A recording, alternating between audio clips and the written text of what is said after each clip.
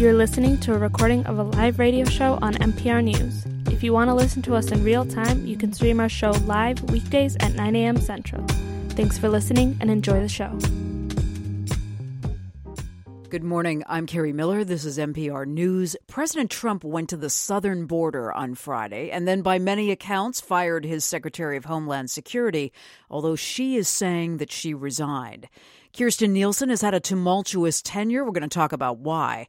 We'll also talk about the effect that Nielsen's decisions and the president's decisions are having on immigration numbers and policy overall.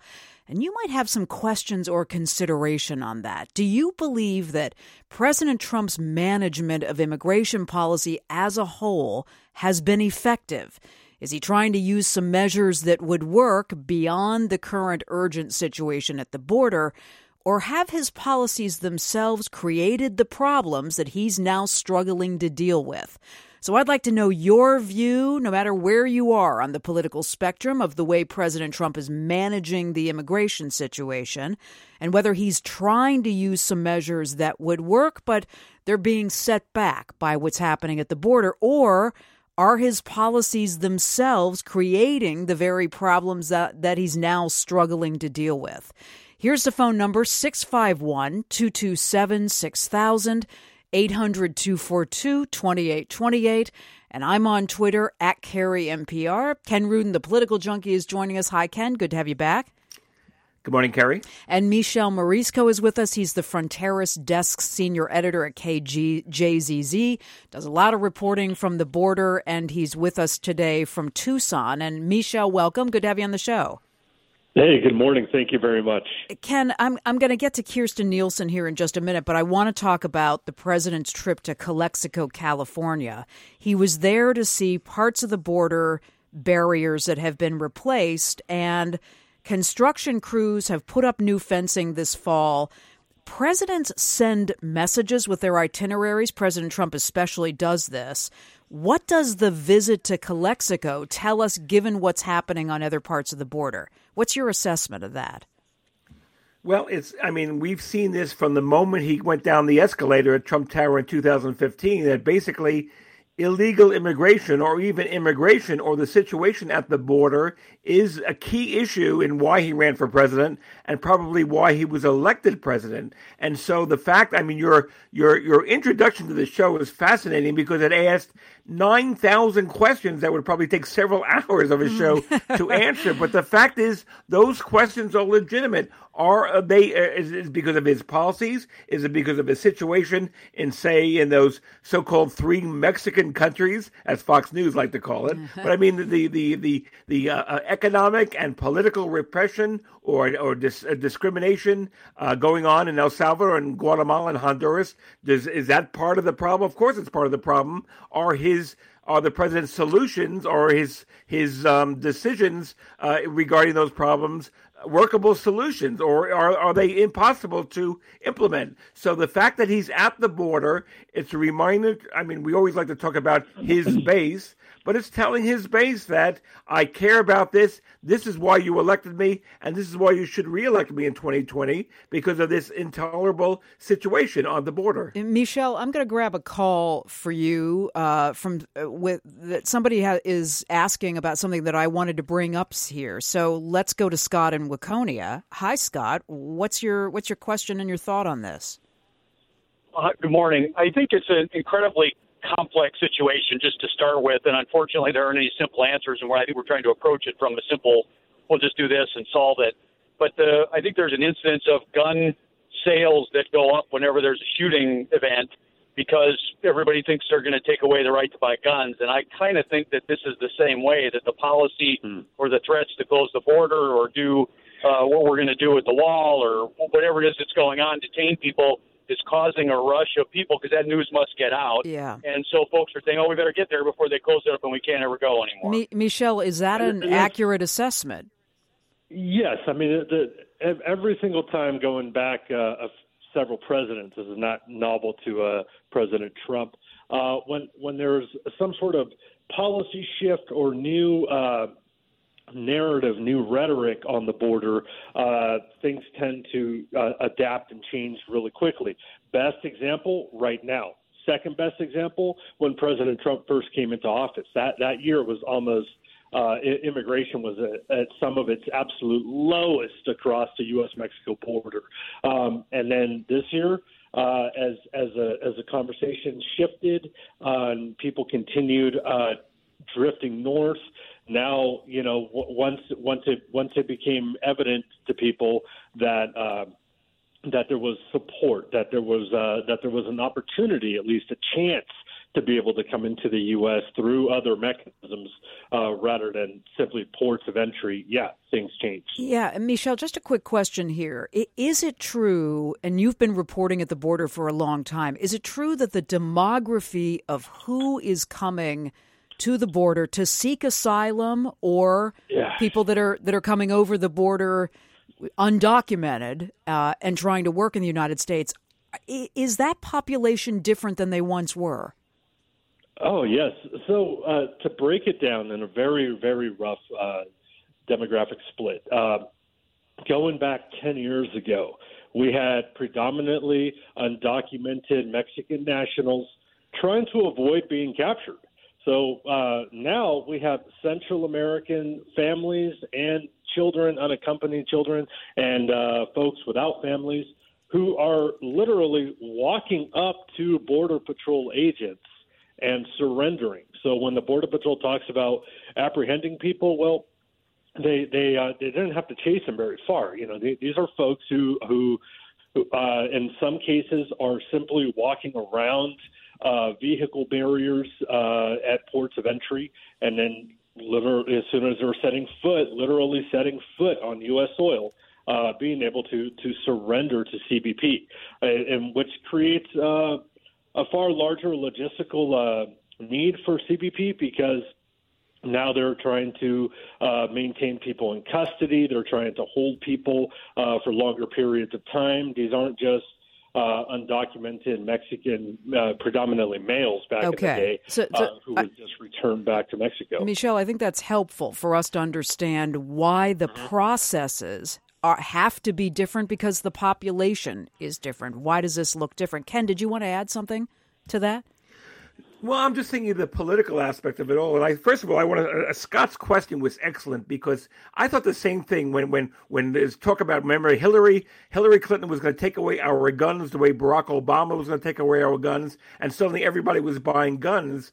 And I think that the fact is that because of these sometimes much tougher policies called for by the president, that's why more and more people are coming in. But as far as what can be solved, what can be accomplished, it seems to be coming more and more down to politics and sharing the blame rather than coming up with any solutions. As Michelle said, this is a very complicated situation that is not going to result in easy solutions. Ken, I want to play something that the president said in a press conference after he went to Calexico. You mentioned his base. Let's talk about how this sounds to his base. Let's listen.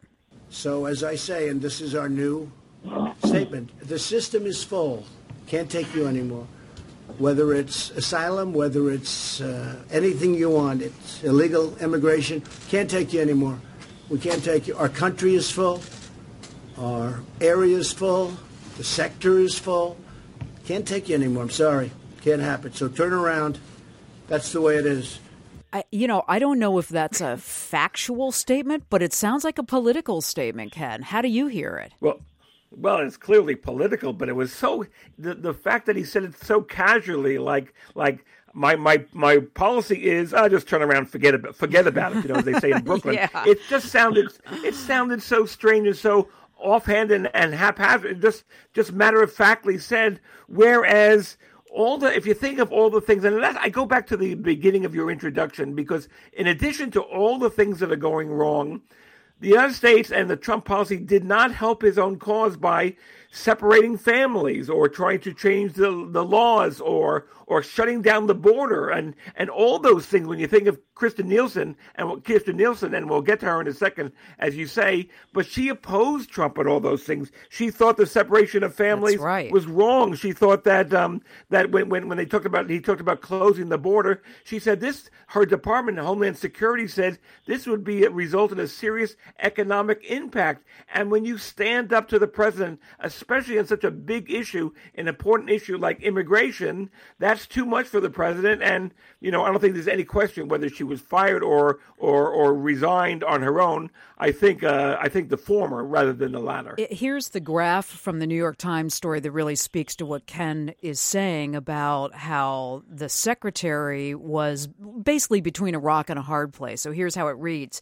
The president called Ms. Nielsen at home early in the mornings to demand that she take action to stop migrants from entering the country, including doing things that were clearly illegal, such as blocking all migrants from seeking asylum. She repeatedly noted the limitations imposed on her department by federal laws, court settlements, and international obligations. Those responses only infuriated Mr. Trump further. Michelle, just a quick question here. She is right. She must abide by the law, which means that if you come and you ask for asylum, as many of these people are doing, you have to be processed. Is that correct? You have to be processed.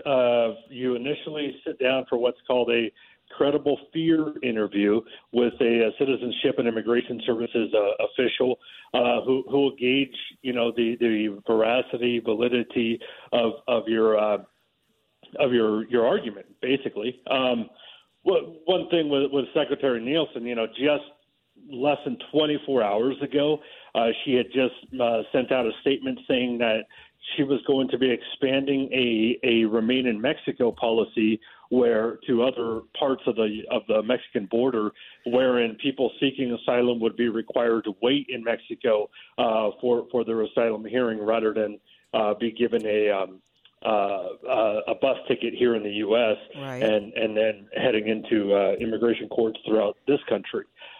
So, everything was completely unexpected. All signs point to that. And she was actually continuing some of these very hardened policies that she was trying to implement for President Trump. Yeah, CNN is reporting right now that President Trump has been pushing to reinstate these family separation policies. Yeah.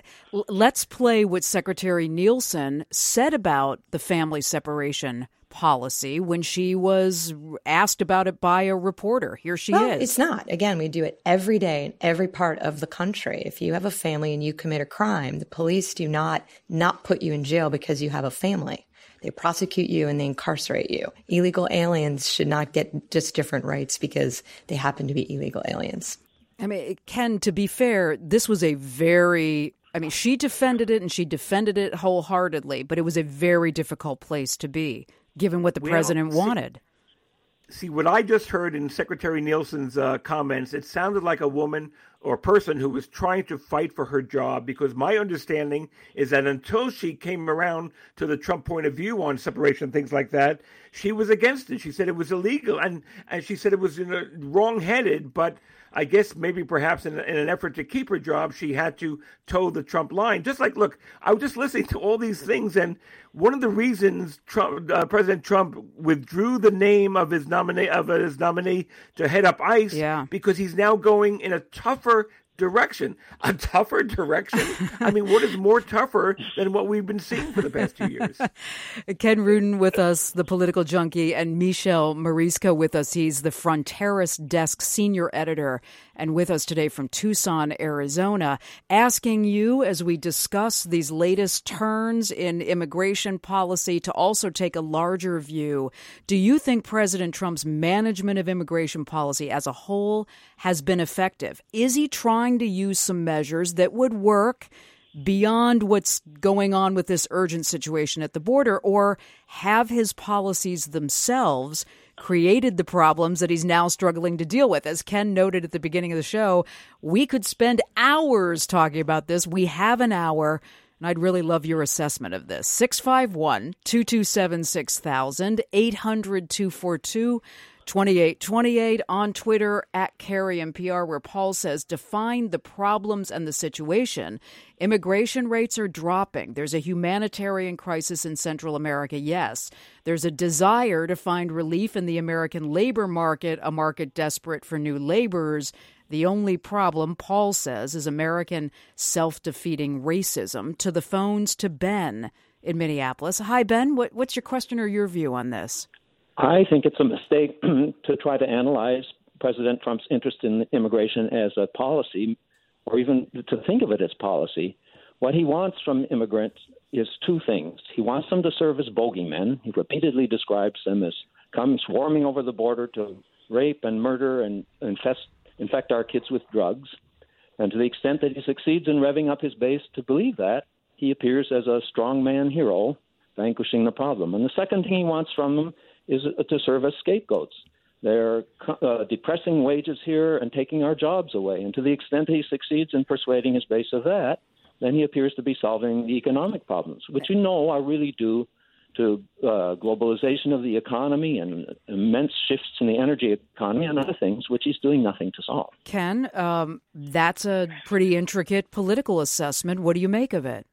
It's harsh, but I think this somewhat a lot what Ben says is accurate. I think that, look, we have used scapegoats. We, the United States and its politicians, have used scapegoats for the longest time. We always remember the welfare mom who will buy a Cadillac. That was part of that stereotype in the 60s and 70s and 80s about people who would abuse the system. But there's more of a racial connotation. And when you go after people of color, and we've seen, and people of like, Latinos, that famous Hispanic judge from Indiana who was ruling on the Trump University thing, it always seems to cloud his just views on policy. And so interesting that when we're talking about countries where you're not supposed to come in from, not only the Muslim countries that was part of the travel ban, but of course the Hispanics from Central and Latin America. And then you talk about the countries that people like, well, why can't they all come from Sweden? Why can't they all come from, places like that? We've heard them say that. And so it does get ugly. It is about politics. God bless them if it works. But if this was truly an emergency, I mean, we're talking about this is a national emergency. There's not even a deputy Homeland Security secretary. I mean, with Nielsen's departure, there's no deputy to take her place because it wasn't important enough to nominate one. And yet this is supposed to be the national emergency that is affecting U.S. policy. Hey, Ken, thank you much as always, and we'll talk to you next Monday, and we'll probably still be talking about immigration somehow, right? Appreciate it. It's a great show. Thanks, Carrie. And since many of you have listened to the Political Junkie conversations that I've been having with Ken over the years for many years, I want to let you know about a change that we're making. You've heard me talk about making sure that we hear a diversity of voices on the show, people who come from different backgrounds and families and cities and towns in the United States, people with different experiences. So we are going to, at the end of April, say goodbye to Ken in the Political Junkie segment, and we're going to recommit to looking for some fresh voices, new voices that you haven't heard before on the show to talk about politics. We are really grateful, Ken knows this, to have had Ken's insights for many election cycles, and you can still find him on his Political Junkie podcast. Again, that happens at the end of April. All right, back to our conversation this hour, and we're bringing a new guest in. Kevin Johnson is with us. He's dean of the UC Davis School of Law. He's an expert on immigration, and he's the author of Immigration Law and the U.S.-Mexican Border, and joining us from Davis, California. Kevin, welcome. It's really good to have you back on the show. Thanks for having me. And Michel Marisco continues with us. He's the Fronteras Desk senior editor in Tucson, Arizona. Kevin, we've talked a bit about Kirstjen Nielsen's resignation or firing. I guess I want to ask you about whether you see any kind of a clear strategy in the Trump administration to dealing with what is happening at the moment on the border. And I'm not here to say it's an emergency, it's unsolvable. But I guess I'm asking, do you see a strategy to manage what's happening right now there? No, I don't see a clear strategy embraced by the Trump administration. I see a number of efforts, at various angles trying to reduce the number of migrants from Central America coming here. And I think that some of the responses are quite novel, like the return to Mexico policy and detention and family separation. But we've seen a great deal of concern with a number of policies, a great deal of worry that they don't comply with the law.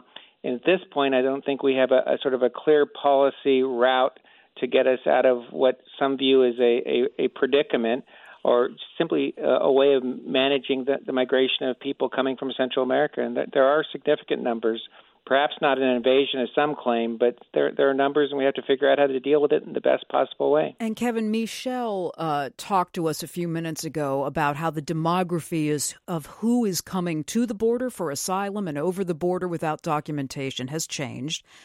I want to ask you about the fact that the president has cut off foreign aid to Honduras, El Salvador, and Guatemala. I do want to say it wasn't billions and billions of dollars, but it is money that those countries presumably needed. There was an interesting op-ed in the New York Times, from two people who study this at Haverford College, and they said cutting off foreign assistance is unlikely to persuade Central American governments to take actions that reduce the migratory flow. And then it goes on, and I'll add a bit in just a minute, but I guess, are these countries doing what they can, doing the utmost to stop people from leaving, or are they kind of taking a more passive view, which is what the president suggests? I think the governments of the Northern Triangle are in a serious predicament. They have crime problems that are difficult to deal with. The problems made worse by the U.S. Deportation policies focusing on criminal removals. And so they're getting people returned to the country that aren't fully integrated, who have criminal backgrounds. I think that, most economists would tell you that if you're really interested in decreasing migration pressures, what we should be doing is investing in those countries to build their economies and to build infrastructures and institutions that allow the rule of law to operate freely and efficiently. You would think that a government and a set of governments that are having economic problems, that have problems with institution building, have problems with policing, would do worse, not better, with any decrease in foreign aid. So it's unclear to me how a decrease in foreign aid is going to help stop or stem the flow of migrants from Central America to the United States. In all likelihood, is those governments continue to flail about in ways, we may see an increase in migration because of the decrease in foreign aid. Call here from Sarah in Rochester, Minnesota. Hi, Sarah. Thanks so much for waiting. Hi, thank you for taking my call. What are you thinking about? Well, I'm a server down here, and I work right by the Mayo Clinic, and I would say that the majority of my clientele are Caucasian, and the irony is thick. I had a table last night, a gentleman telling me about how his ancestors or his grandparents came here from Norway, and that they had not a lick of English, and that a nice man on a farm took them in, gave them a place to live. And I thought to myself, with all of the immigration talk, where did we all come from? We all came from a different country, and we came here to better ourselves. And my entire kitchen staff is from Central America. Mm-hmm. So you just think to yourself, when we have people talking about we don't want these people here, but these people are the people who are doing the behind-the-scenes work. And they're some of the hardest working people I've ever seen. Number one, I have one of my guys I work with he is phenomenal. And I have customers saying he is the hardest worker I've seen. I just really think that people need to think about who they are and where their families came from, and to really think about why these people are leaving their countries to come here to start a better life. I think that's what we all look for. Sarah, and our ancestors have looked for. You bring up a really good point that I wanted to get to with Michelle and Kevin, which is, Michelle, that there has been an ongoing debate, and I don't know that the two sides are ever really going to see one another's point on this, but that most of these people coming here are here to find work that Americans' labor force needs. I mean, I think we can put some economic numbers up against this, but I know you have more interaction with people at the border. What is the purpose for leaving Central America and coming into the United States, as stated by the people you talk to? Right. Well, it's the same story almost over and over and over. It's almost fascinating because it's so common. There's either no work, or, as in the case now with the Northern Triangle, the opportunities for work, for prosperity in their home countries don't exist because of the public security crises. Ken was talking earlier about some of the investment in the Northern Triangle countries. Look at El Salvador. This is a good model. In fact, Kevin McAleenan, the incoming DHS secretary, just a year ago was saying that El Salvador was a good model of what works when it comes to U.S. aid and investment.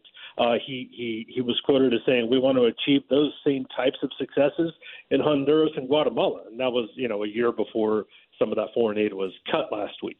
So yeah, there's two problems in the Northern Triangle. There's either lack of work, or there's lack of public security so that people can actually do the work that they're good at, that they want to do. Right. And Kevin, Kevin, go ahead. On the issue of the labor market. Yeah, go ahead. Well, you couple that here with a labor shortage in America. Uh-oh. Kevin, I think we're having some phone problems here with you. We'll try to get that ironed out as I take a new call here to David in St. Paul. I'm here. Oh, there you are, Kevin. Good. Go right ahead. You were saying. No, I wasn't responding. Oh, I'm sorry. That was Michelle. We were losing the connection. Okay. I was asking you, Kevin, about the labor shortages and where the people that are seeking asylum or coming in without documentation or coming in legally from this Northern Triangle area fit in to the needs of the labor market. Can you talk about that? There is a need in the agricultural sector, the service sector, in the construction sector, where undocumented immigrants and low-wage workers are much in demand. And currently, with the Trump administration focus on immigration enforcement, there's claims of shortages in the agriculture industry, particularly the dairy industry. And there's a great deal of concern that there'll be crops in the fields that aren't going to be picked because of the labor shortage. One of the problems with our current immigration laws is we don't have a particularly good way of allowing low and medium skilled workers to have access to the United States. And that's one of the reasons why we have such a large undocumented population, around 11 million people, because employers value that labor, and if workers get here, they know they can get work.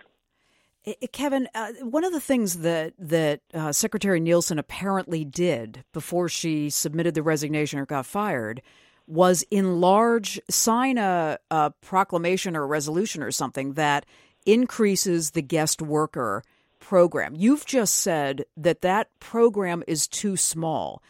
If people that own farms and companies are telling the government that they need more labor and that they can't find it in this market, is that like a direct solution? Enlarge the guest worker program and we'll solve that part of the immigration issue.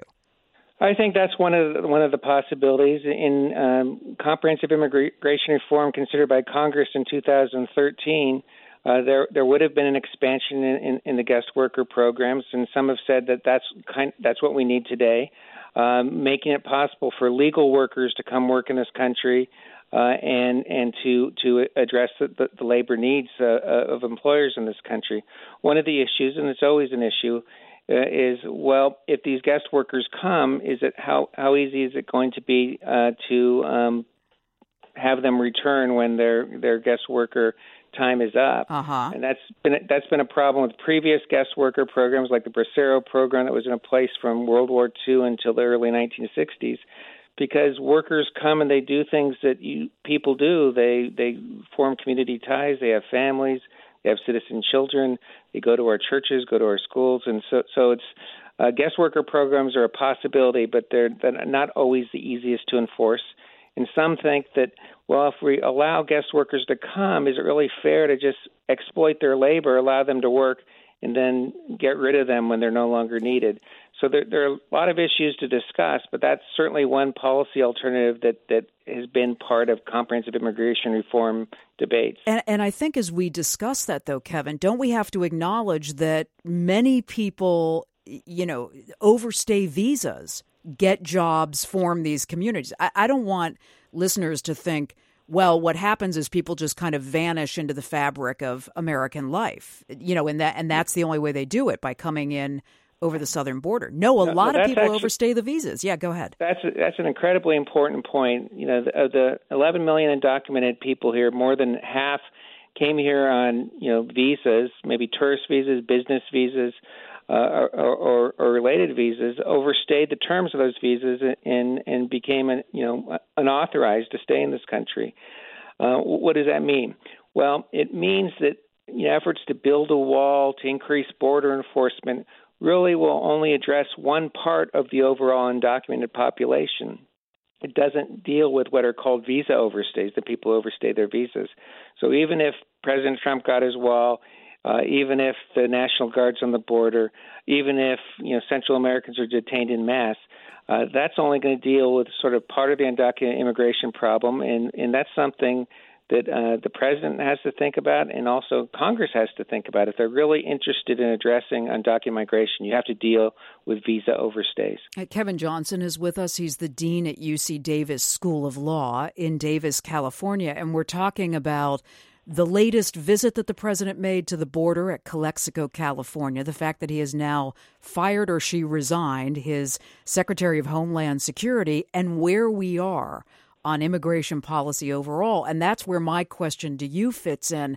I want to know whether you think the president's management of immigration policy as a whole has been effective. Is he trying to use some measures that would be valuable beyond the current situation at the border? Or are his policies themselves creating the problems that he's now struggling to deal with? Think about that. As a listener, as a voter, 651-227-6000, 800-242-2828, and on Twitter, @CarrieNPR, to James in St. Paul. Hi, James. Hi. I was going to observe that we often talk about immigration as if it was all good or all bad, and we rarely have the conversation, which I think we ought to, which is, how many people should we have coming? How many people do we need? We know we need some to make our economy go. It's also fairly clear we can have too many and create all kinds of problems. Mm-hmm. But we never talk about what's the right number, what's the right kind of people, professionals or labor or something else. And I think it's way past time we started talking about it intelligently rather than simply tossing it out as all good or all bad. This is a great point, James. And Kevin, that's what happens when you've got congressional debate and legislation, which we've gotten close to a few times, right? Those very issues that James just brought up get baked in to the debate about legislation, don't they? They do, and I think they're an important national discussion to have. One of the unfortunate aspects of President Trump's immigration enforcement policies and his various statements about immigration is that I don't think they're contributing to an environment where we can have sort of rational and reasonable discussion of some very legitimate issues that we have before us. Considering how many and what kind of immigrants to admit to this country are very important issues. Considering the best way of enforcing our immigration laws, that's a very legitimate issue. Considering whether we need to tinker with our legal immigration system is also a legitimate issue. But we're in an environment now where there are accusations and responses to those accusations that make it very difficult to have a reasoned and logical discussion about some really difficult issues. And one of the things I would emphasize is that anybody tells you these issues are easy ones that we can solve them immediately, I don't think they're telling the full truth. I think these are incredibly complicated issues that go to the core of American national identity and really what we are as a nation. And they deserve our careful attention and reasoned debate that's only going to lead us to possible positive change. Yeah, Kevin, I think it's interesting to listen to the people at the border who are, who have been there for a long time, have a lot of experience with this. We pulled out a soundbite here from Dee Margo. He's the mayor of El Paso, and he's actually saying, Congress, do something. Let's listen. Well, they've got to revamp this law and the whole immigration process. They've not done anything for 30 years. There's been no intestinal fortitude exhibited on either side of the aisle, and our president needs to take the lead there. That's the humanitarian crisis, is changing the law. That's the problem. Intestinal fortitude is a good way to put it, Kevin. It's a highly, as we know, as has been noted by our callers too, it's a highly politicized, emotional issue here. And do you think it's right that nothing, or true that this is probably not going to happen now until after the 2020 presidential election, which is still 18 months away? Yeah, I think it's highly unlikely that we're going to get any kind of serious comprehensive immigration reform before the 2020 elections. We're at a place now that we haven't been in many years. I mean, during the Bush administration, during the Obama administration, there are fairly serious discussions between the president and Congress about possible reforms. They didn't come to pass, but there was discussion. And now, that the environment is so poisoned in some ways that I don't think those discussions are taking place. And President Trump continues to sort of engage in policies that provoke a great deal of objections, often don't comply with the law, end up in the courts, and it's not an environment where you're likely to see much reasoned debate, which is necessary, really, to some kind of reform proposal. Call here from David in St. Paul. Hi, David. Thanks so much for waiting. I know it's been a while. Sure. I have a question for your legal expert. Sure. Since the president has declared that there's an invasion crisis, could he invoke martial law for the border area, suspending asylum law, and then legally refusing to accept immigrants? I think that raises a series of complex legal issues. My short answer is no. I do think that declaration of martial law and sort of suspending all immigration laws would be an extraordinary step that I could imagine happening, but I couldn't imagine the courts upholding it. Kevin, I also want to note, because we've been talking about what might end up in some kind of comprehensive immigration reform, I want to note that President Trump believes that limits of legal immigration should decline as well. So he is not only concerned about the people that are coming in without documentation, he doesn't believe we should be letting in as many people legally as we do. Do you understand the argument? I mean, do you understand? I've never heard him really articulate why. What's your understanding of that? Well, President Trump has endorsed a proposal in Congress known as the RAISE Act. And the RAISE Act would reduce immigration basically from 1 million a year to 500,000 a year. It would also redirect migration from countries where we now receive many immigrants, including Mexico, China, India, and the Philippines, and redirecting them to the English-speaking countries and countries where the population is highly skilled. So one of the things the RAISE Act does is it tries to tighten and really reduce what the president has denigrated as chain migration, and that is the migration of family members that's embedded in our current immigration laws. So I think you're exactly right. The president is focused on reducing numbers in current legal immigration. You can also see that in his reduction of numbers of refugee admissions. We currently have the lowest refugee admission numbers we've had in the last 50 years or so. And I think the travel ban dealt with illegal immigrants as well, trying to limit immigration from those the countries in the Middle East. So I do think that there is an effort to limit legal immigration, and you also see it in sort of the tighter visa reviews that the Trump administration is engaging in, with higher visa denial rates.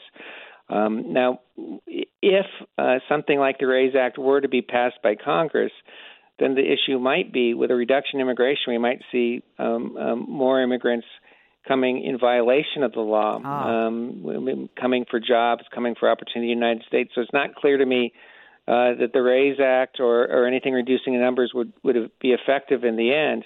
But it's certainly one approach to immigration. It's an approach that President Trump has endorsed. Yeah, like an unintended consequence exactly. of supporting that. We got a call from Diane in Edina who said, I'm looking at the contrast between Trump saying we're full, but she says they just doubled the H-2 worker visa program. And then she adds, it seems like they want the cheap labor on their terms.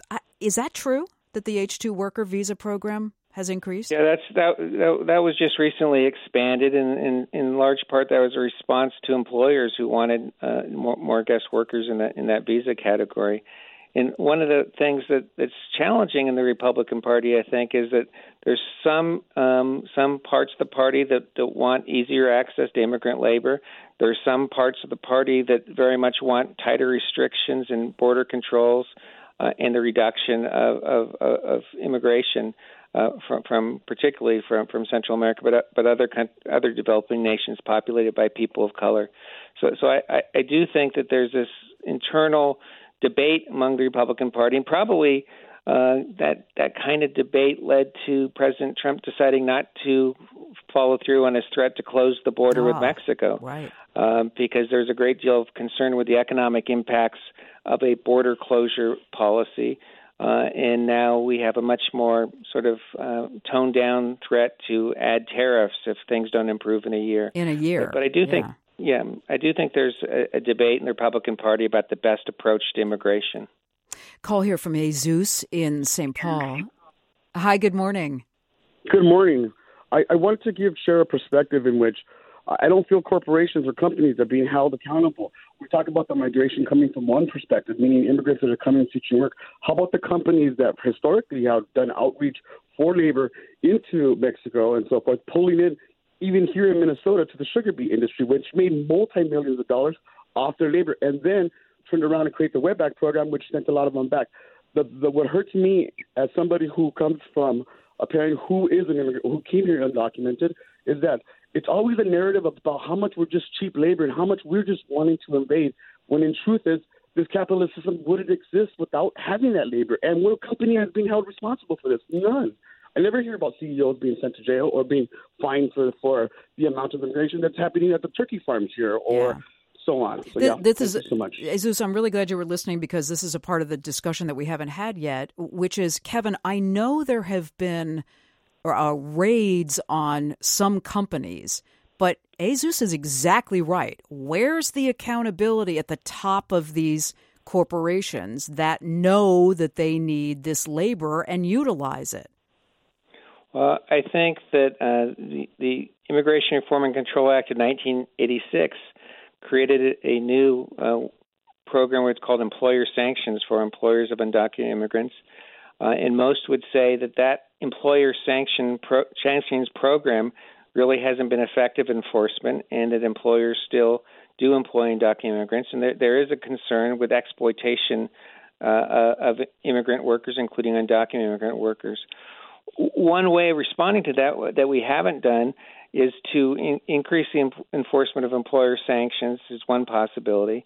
Another possibility is increasing enforcement of wage and labor protections for all workers to ensure that immigrant workers aren't paid in violation of law, working in conditions in violation of law. And in many states, the enforcement resources just aren't there to protect particularly undocumented immigrant workers, and that the legal protections really aren't enforced, and that's a serious problem. And I do agree that employers do want access to immigrant labor. That doesn't necessarily translate into wanting to pay that labor what some people think it should be paid, including in compliance with minimum wage laws. Yeah.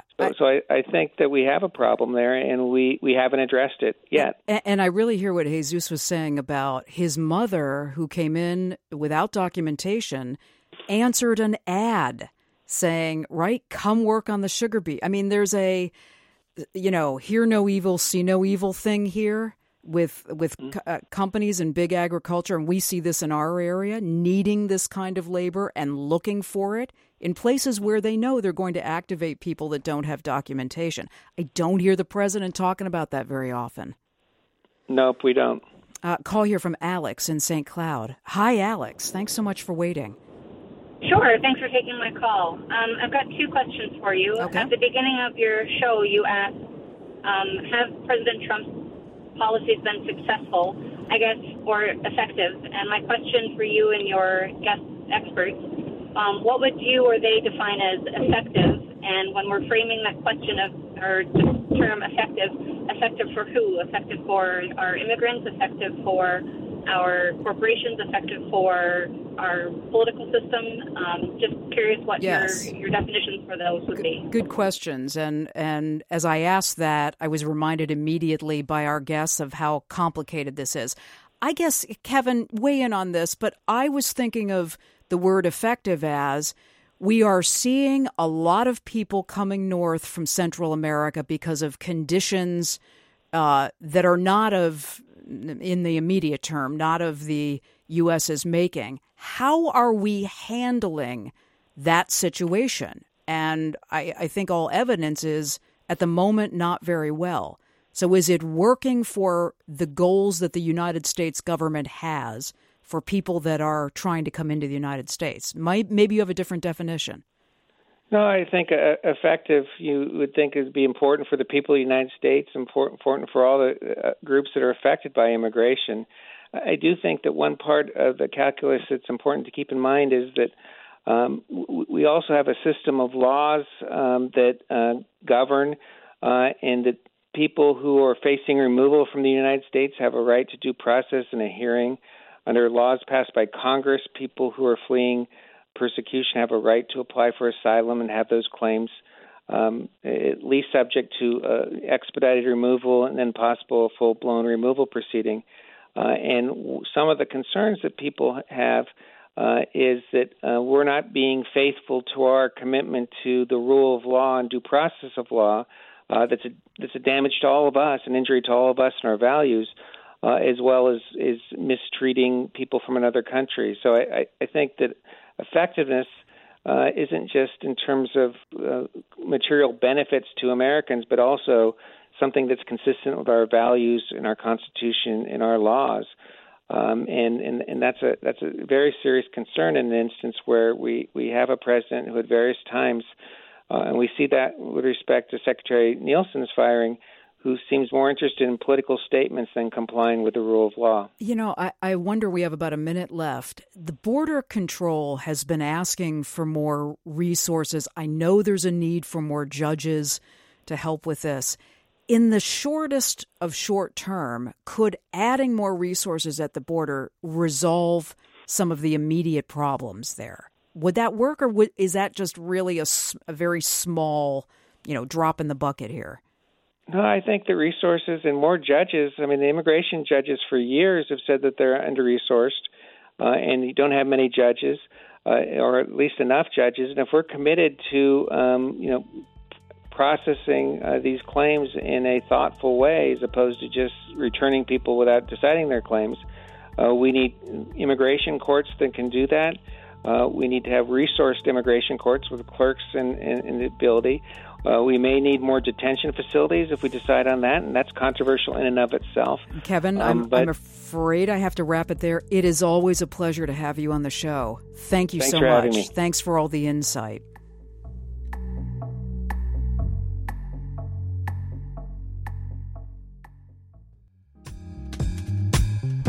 You just heard a recording of a live radio show on NPR News.